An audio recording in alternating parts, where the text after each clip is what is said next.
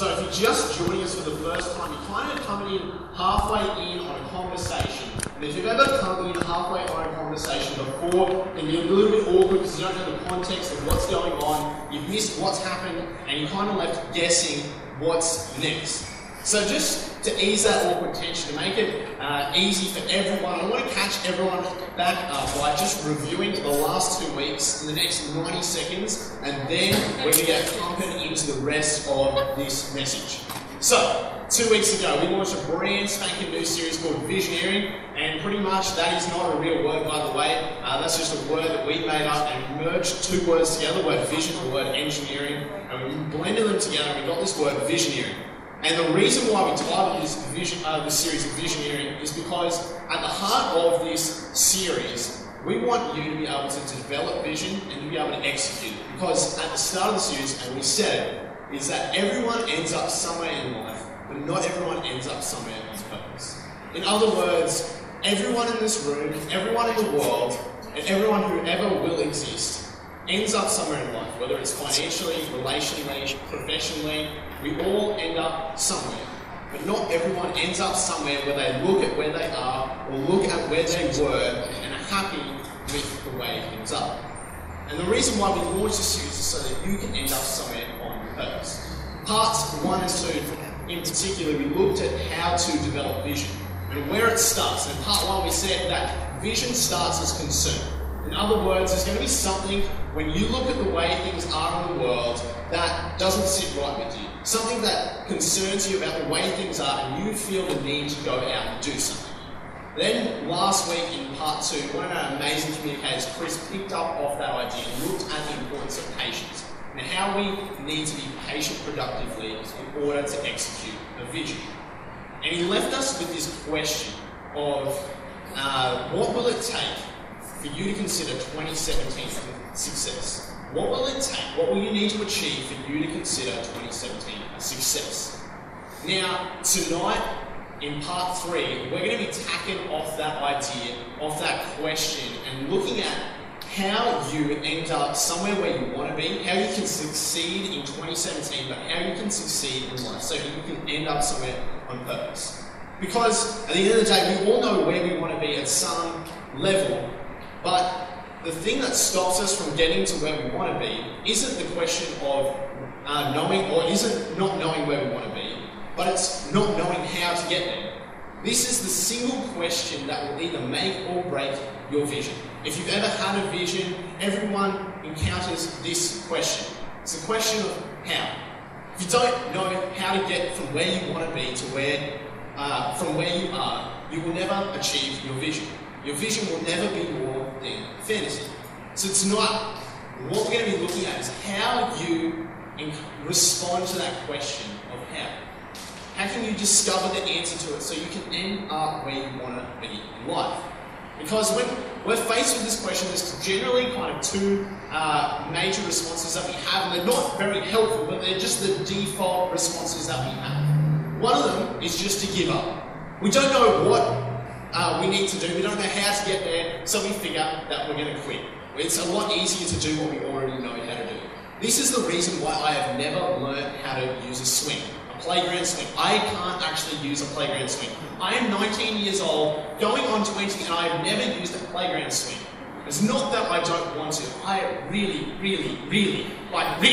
want to be able to use a playground swing. And I'll just take you back to that moment where that vision was born. I was 4 years old.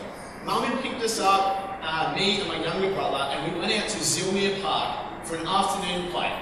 We went out there, Mum unbuckled me out of the car, wearing my bright orange bucket hat and my Bob de Builder gumboots at the time. And I get out of the car, I step out of this car, and before me is this immaculate playground. I mean immaculate playground. There's a slippery dip, there's this jungle gym, there's a spider climbing thing, people are running around, it's absolutely exciting. But off to the right hand side is the most exciting bit of all, the swing set.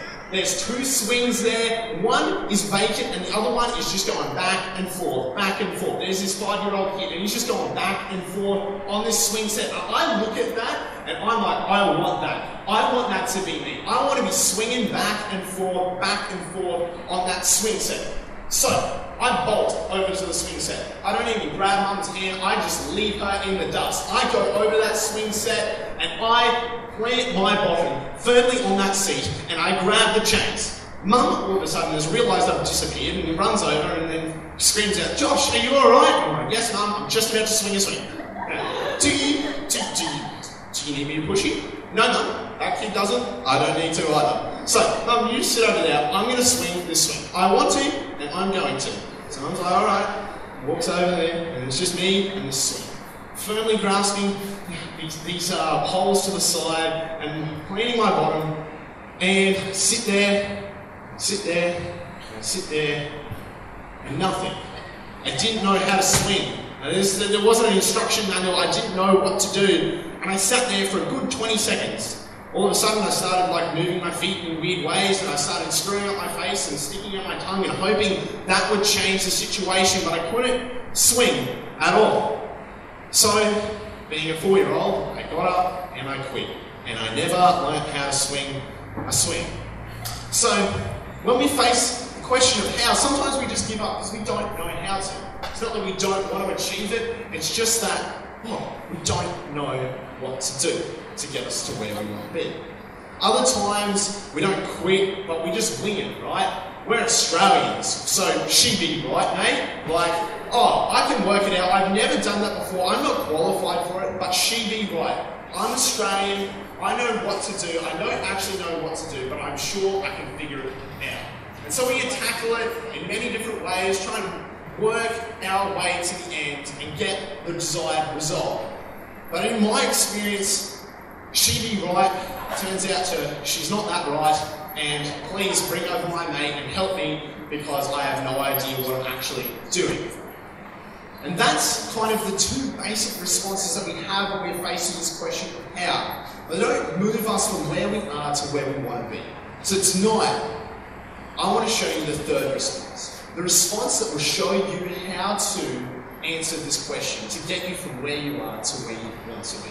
And to do that, I want to take a moment to look at the autobiography of a guy who executed his vision and then documented it so that we could read it and reveal the question or the answer to our question. If you've been joining us for this series, we've been looking through the story of a guy named Nehemiah. And Nehemiah lived around 450 BC, and he was a man who had a vision. He had a vision to rebuild the walls of his hometown, Jerusalem, and see its gates rebuilt and restored to its former glory. Now, Nehemiah had one problem. He was the cupbearer to the king, who lived 1,600 kilometers away from Jerusalem.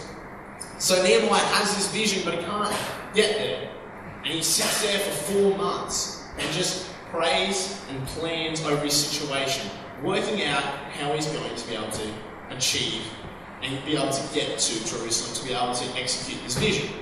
And through these 4 months of praying and planning, all of a sudden opportunity arises. One day while he's working for the king, all of a sudden the king recognises that things aren't right with Nehemiah, that he's sad, that things aren't going well for him, and asks him, what's wrong? Which Nehemiah responds, I just found out that my hometown is decimated and I want to fix it. And the king asks, then what do you want? So, I want to go back to Jerusalem and fix it. I want to be able to rebuild these walls and restore it back to its original state. So the king gives him the thumbs up, gives him the green light, and Nehemiah packs his bag, they organise another cupbearer to take his spot, and Nehemiah gets up and he walks to Jerusalem. And he endures a 1,600 kilometre journey to Jerusalem. And when he gets there, I'm sure he's excited at this point. All of a sudden his vision is before him. But so is that question, how? All of a sudden, Nehemiah has to work out how he's going to rebuild these walls. This wasn't a small task. This was some city walls. These are massive walls. He had to rebuild them. And not only that, Nehemiah was a cupbearer to the king. He wasn't an architect, he wasn't a builder, he didn't know anything about construction whatsoever. He wasn't qualified to execute his vision. All he was qualified to do was drink wine and make sure it wasn't poison. So Nehemiah, faced with this question, is asking himself the same question for me. How am I going to achieve my vision? How am I going to move from where I am to where I want to be? But instead of giving up, instead of winging it, Nehemiah does something very different. And we're going to look at that right now. It pops up on the screen. There we are. The Nehemiah documents it. He's like, so I, Nehemiah, arrived in Jerusalem. So he's endured this journey. He's got to Jerusalem. 3 days later, Nehemiah slipped out during the night, taking only a few others with him. I'm not told anyone about the plans, or aka the vision, that God had put on my heart for Jerusalem. Now what Nehemiah is really telling us here is, he's gone to Jerusalem, he's been there for 3 whole days, yet he's told nobody about the plans or the vision that he has for Jerusalem, to rebuild its walls. In other words, he's done nothing. He's done literally nothing. He hasn't built, he hasn't stacked any bricks, he hasn't gotten together resources, he's just done nothing. He tells us he's been doing nothing for 3 days. Instead of going out and hacking and starting to build this wall, he spends 3 days just hanging out in the tent. So what's he doing in the tent? Well, he's talking to people. He's assessing the situation. Nehemiah has never been to Jerusalem. So he takes time to assess the situation and talk to people. And he tells us that he gathered a small group of people, a group of people he sneaks out at night with. And after dark, he tells us in verse 13, that after dark, he went out through the valley gate. So him and this group of people go out through the valley gate in the dead of night, past the jackal's well, over the dung gate, to inspect the broken walls and the burned gates. Nehemiah's been spending 3 days in Jerusalem. He's encountered this question of how. Instead of giving up though, instead of just winging it, he spends 3 days to talk to people, to investigate the situation, to analyse what's actually going on. But he just doesn't do this alone. He gets an outsider's opinion. He gets a few people from the town. Imagine this group would have been filled with architects and builders, people who knew how to achieve Nehemiah's vision. And he goes out with that small group of people who know more than him about achieving his vision, to inspect the burned gates and the broken walls. He goes out with that group and inspects and analyses. He investigates what's going on. He gathers information and data about the situation, and from that time of investigation, Nehemiah discovers his next step. He works out what he needs to do next. And he goes to the people of Jerusalem now. He hasn't told them about his vision, but now he knows what he needs to do next. He knows how to rebuild the wall. And he goes to the people and he casts them his vision. He shows them what he wants to do, and he tells them, I want to rebuild these walls. Will you help me? To which they respond, yes, let's start rebuilding these walls. Nehemiah didn't know how to achieve his vision. He wasn't qualified to, but that didn't stop him. He found others who knew more than him about his situation. He investigated the situation. He discovered what he needed to do next through his investigation. And all of a sudden, his vision was set in motion. And through taking step after step after step, these walls were rebuilt and Nehemiah's vision was accomplished. But it all started with investigation, looking at the situation and talking to other people. And that's where vision needs to begin. When you're moving towards a vision, you need to investigate before you initiate. When you don't know what to do next, when you're faced with the question of how, and you don't know how to move from where you are to where you want to be, the question, or what you need to do, is not just go out and wing it or initiate and go do something extravagant, but simply investigate. Find other people who know more about the situation than you do. Know more about how to move from where you are to where you want to be. Why? Because investigation shows us the next step in moving in the journey towards our vision. It shows us what we need to do next. And in achieving a vision, it's a massive journey. And yes, we want to get to step 5 and 10 and 105, but at the end of the day, you've got to start with the step right in front of you. So in order to know that step and be able to take that step, we need to investigate and to be able to talk to other people in your lives. So to help you know how to get from where you are to where you want to be, I'm going to leave you something. I want to leave you with something which we call format, which is just something you can take away from tonight and apply to your everyday life, because we believe at the end of the day, there is no point coming to church on Sunday if it doesn't impact you or change you for Monday. This week's For Monday is really practical in that there's 3 steps to it. It's going to require you to do something, but guarantee you, if you go out and do this For Monday, if you go out and step out and put yourself out of this comfort zone, it will have impact on where you are, and it will move you closer towards your vision. So this week's For Monday, firstly, I want you to do what Nehemiah did and investigate your situation. Find someone who knows more about who you are, where you want to be, and how to achieve your vision, and learn from them. If your vision is to pursue a particular career, this week's For Monday, I want to challenge you to go and find someone who's in that career or was in that career and talk to them. Send them an email and ask them questions about how they got to where they are. Ask them questions about their profession. Ask them for their advice. Your vision is to be debt-free, to manage your money well. This week, I want to challenge you to find someone who is debt-free or was in debt and now has moved out of that situation, has got themselves financially secure. Talk to them. Ask them how they did it, what strategies they implemented, and what they did, and investigate the situation. Your vision is to be an amazing leader, whether it's in your university or at home or at school or in your workplace, whatever it is. If you want to be an amazing leader, I want you to do what every high school student does when they want to get a better mark in their school grade. Find someone who knows more than you. Talk to them. Ask them questions and learn from them. And that is how you'll be able to discover your next step. This week's For Monday, as I said, really practical. It's going to require you to do something. It's 3 steps. First step, investigate your situation. Find someone who knows more about you than you do, and learn from them. Step 2, determine your next step. Taking into account your discussion with this person, this conversation, taking into account where you are and where you want to be, determine what you need to do next. Understand or work out what needs to be done today to move you towards where you want to be tomorrow. Determine that next step. Now, we could be just done there. We know what we need to do, right? We've investigated. We know the next step. However, knowing the next step, knowing what to do, and investigating our situation doesn't actually move us towards our vision. It doesn't actually change anything about where we are. The only thing that moves us to where we want to be and helps us achieve our vision is actually action.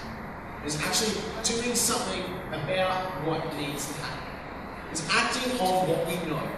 So this week, I want to encourage you and challenge you to investigate your situation. Find someone who knows more about your situation. Determine your next step, and then finally do it. Go and do it. Go take that next step. Now I know it's for serial planners. This is a challenging thing. You want to know every step along the journey. For people, your next step may be a challenging one. It may be one that scares you, may force you out of your comfort zone. I want you to know that you don't have to be afraid of taking that next step. Because alongside you, it's not just you tackling this vision. But there is a God who loves you, who cares for you, and wants the best for you. And He loves you so much so that He was willing to send down His Son to die for you. And He wants the best for you. And He wants to partner with you and work alongside you, help you achieve that vision, help achieve the vision that He has for your life. So if you're worried about taking the next step, if it scares you, don't worry. If it's scared you might take that next step as well. I want you to know that you can trust God with the journey because He loves you and cares for you. What you need to do is, all you need to do is have the courage to take that next step. Trust God with the journey and have the courage to take the next step in that journey. And by taking that next step, by having that courage, you will move closer to your vision. Everyone who ever achieved a vision, it all started with having the courage to take that first step. Having the courage to take that next step and begin to initiate on their vision. When you're watching tennis, you look at Serena, you look at Federer, you look at Nadal, you look at people who are amazing, and you look at them and you ask yourself, how did they get so good? Why are they so talented? At some point, they were just like you and this. Had a vision of being successful, had a vision of being where they are today. And when we look at them on television, when we look at them in their professions, we're not looking at people who are just born talented. We're looking at people who had the courage to take that next step, to initiate on their investigation. People who took the time to learn from others, to talk to coaches, to talk to other players and learn from them. And eventually determine that next step and take it. Train hour after hour after hour, taking step after step after step. And when we look at them today, they're people who have achieved where they are, what they always wanted. They're people who have achieved their vision. And it's the same for you. And if you want to achieve your vision, all it starts with is having the courage to take that next step. Trusting God with you. So I want to challenge you this week to investigate the situation. Find someone who knows more about your vision than you do. And then determine your next step. Eventually, take it. Move towards that vision God has for your life. Why don't you let me pray for you? Dear God, I just thank you that you have a plan for our life, that you have a purpose for our life. I just pray that you would put people around us who can show us the next step in our journey towards that plan, towards that future, Lord. Just pray that you would show us, Lord, and you would give us the courage to be able to take that next step, to move towards that vision.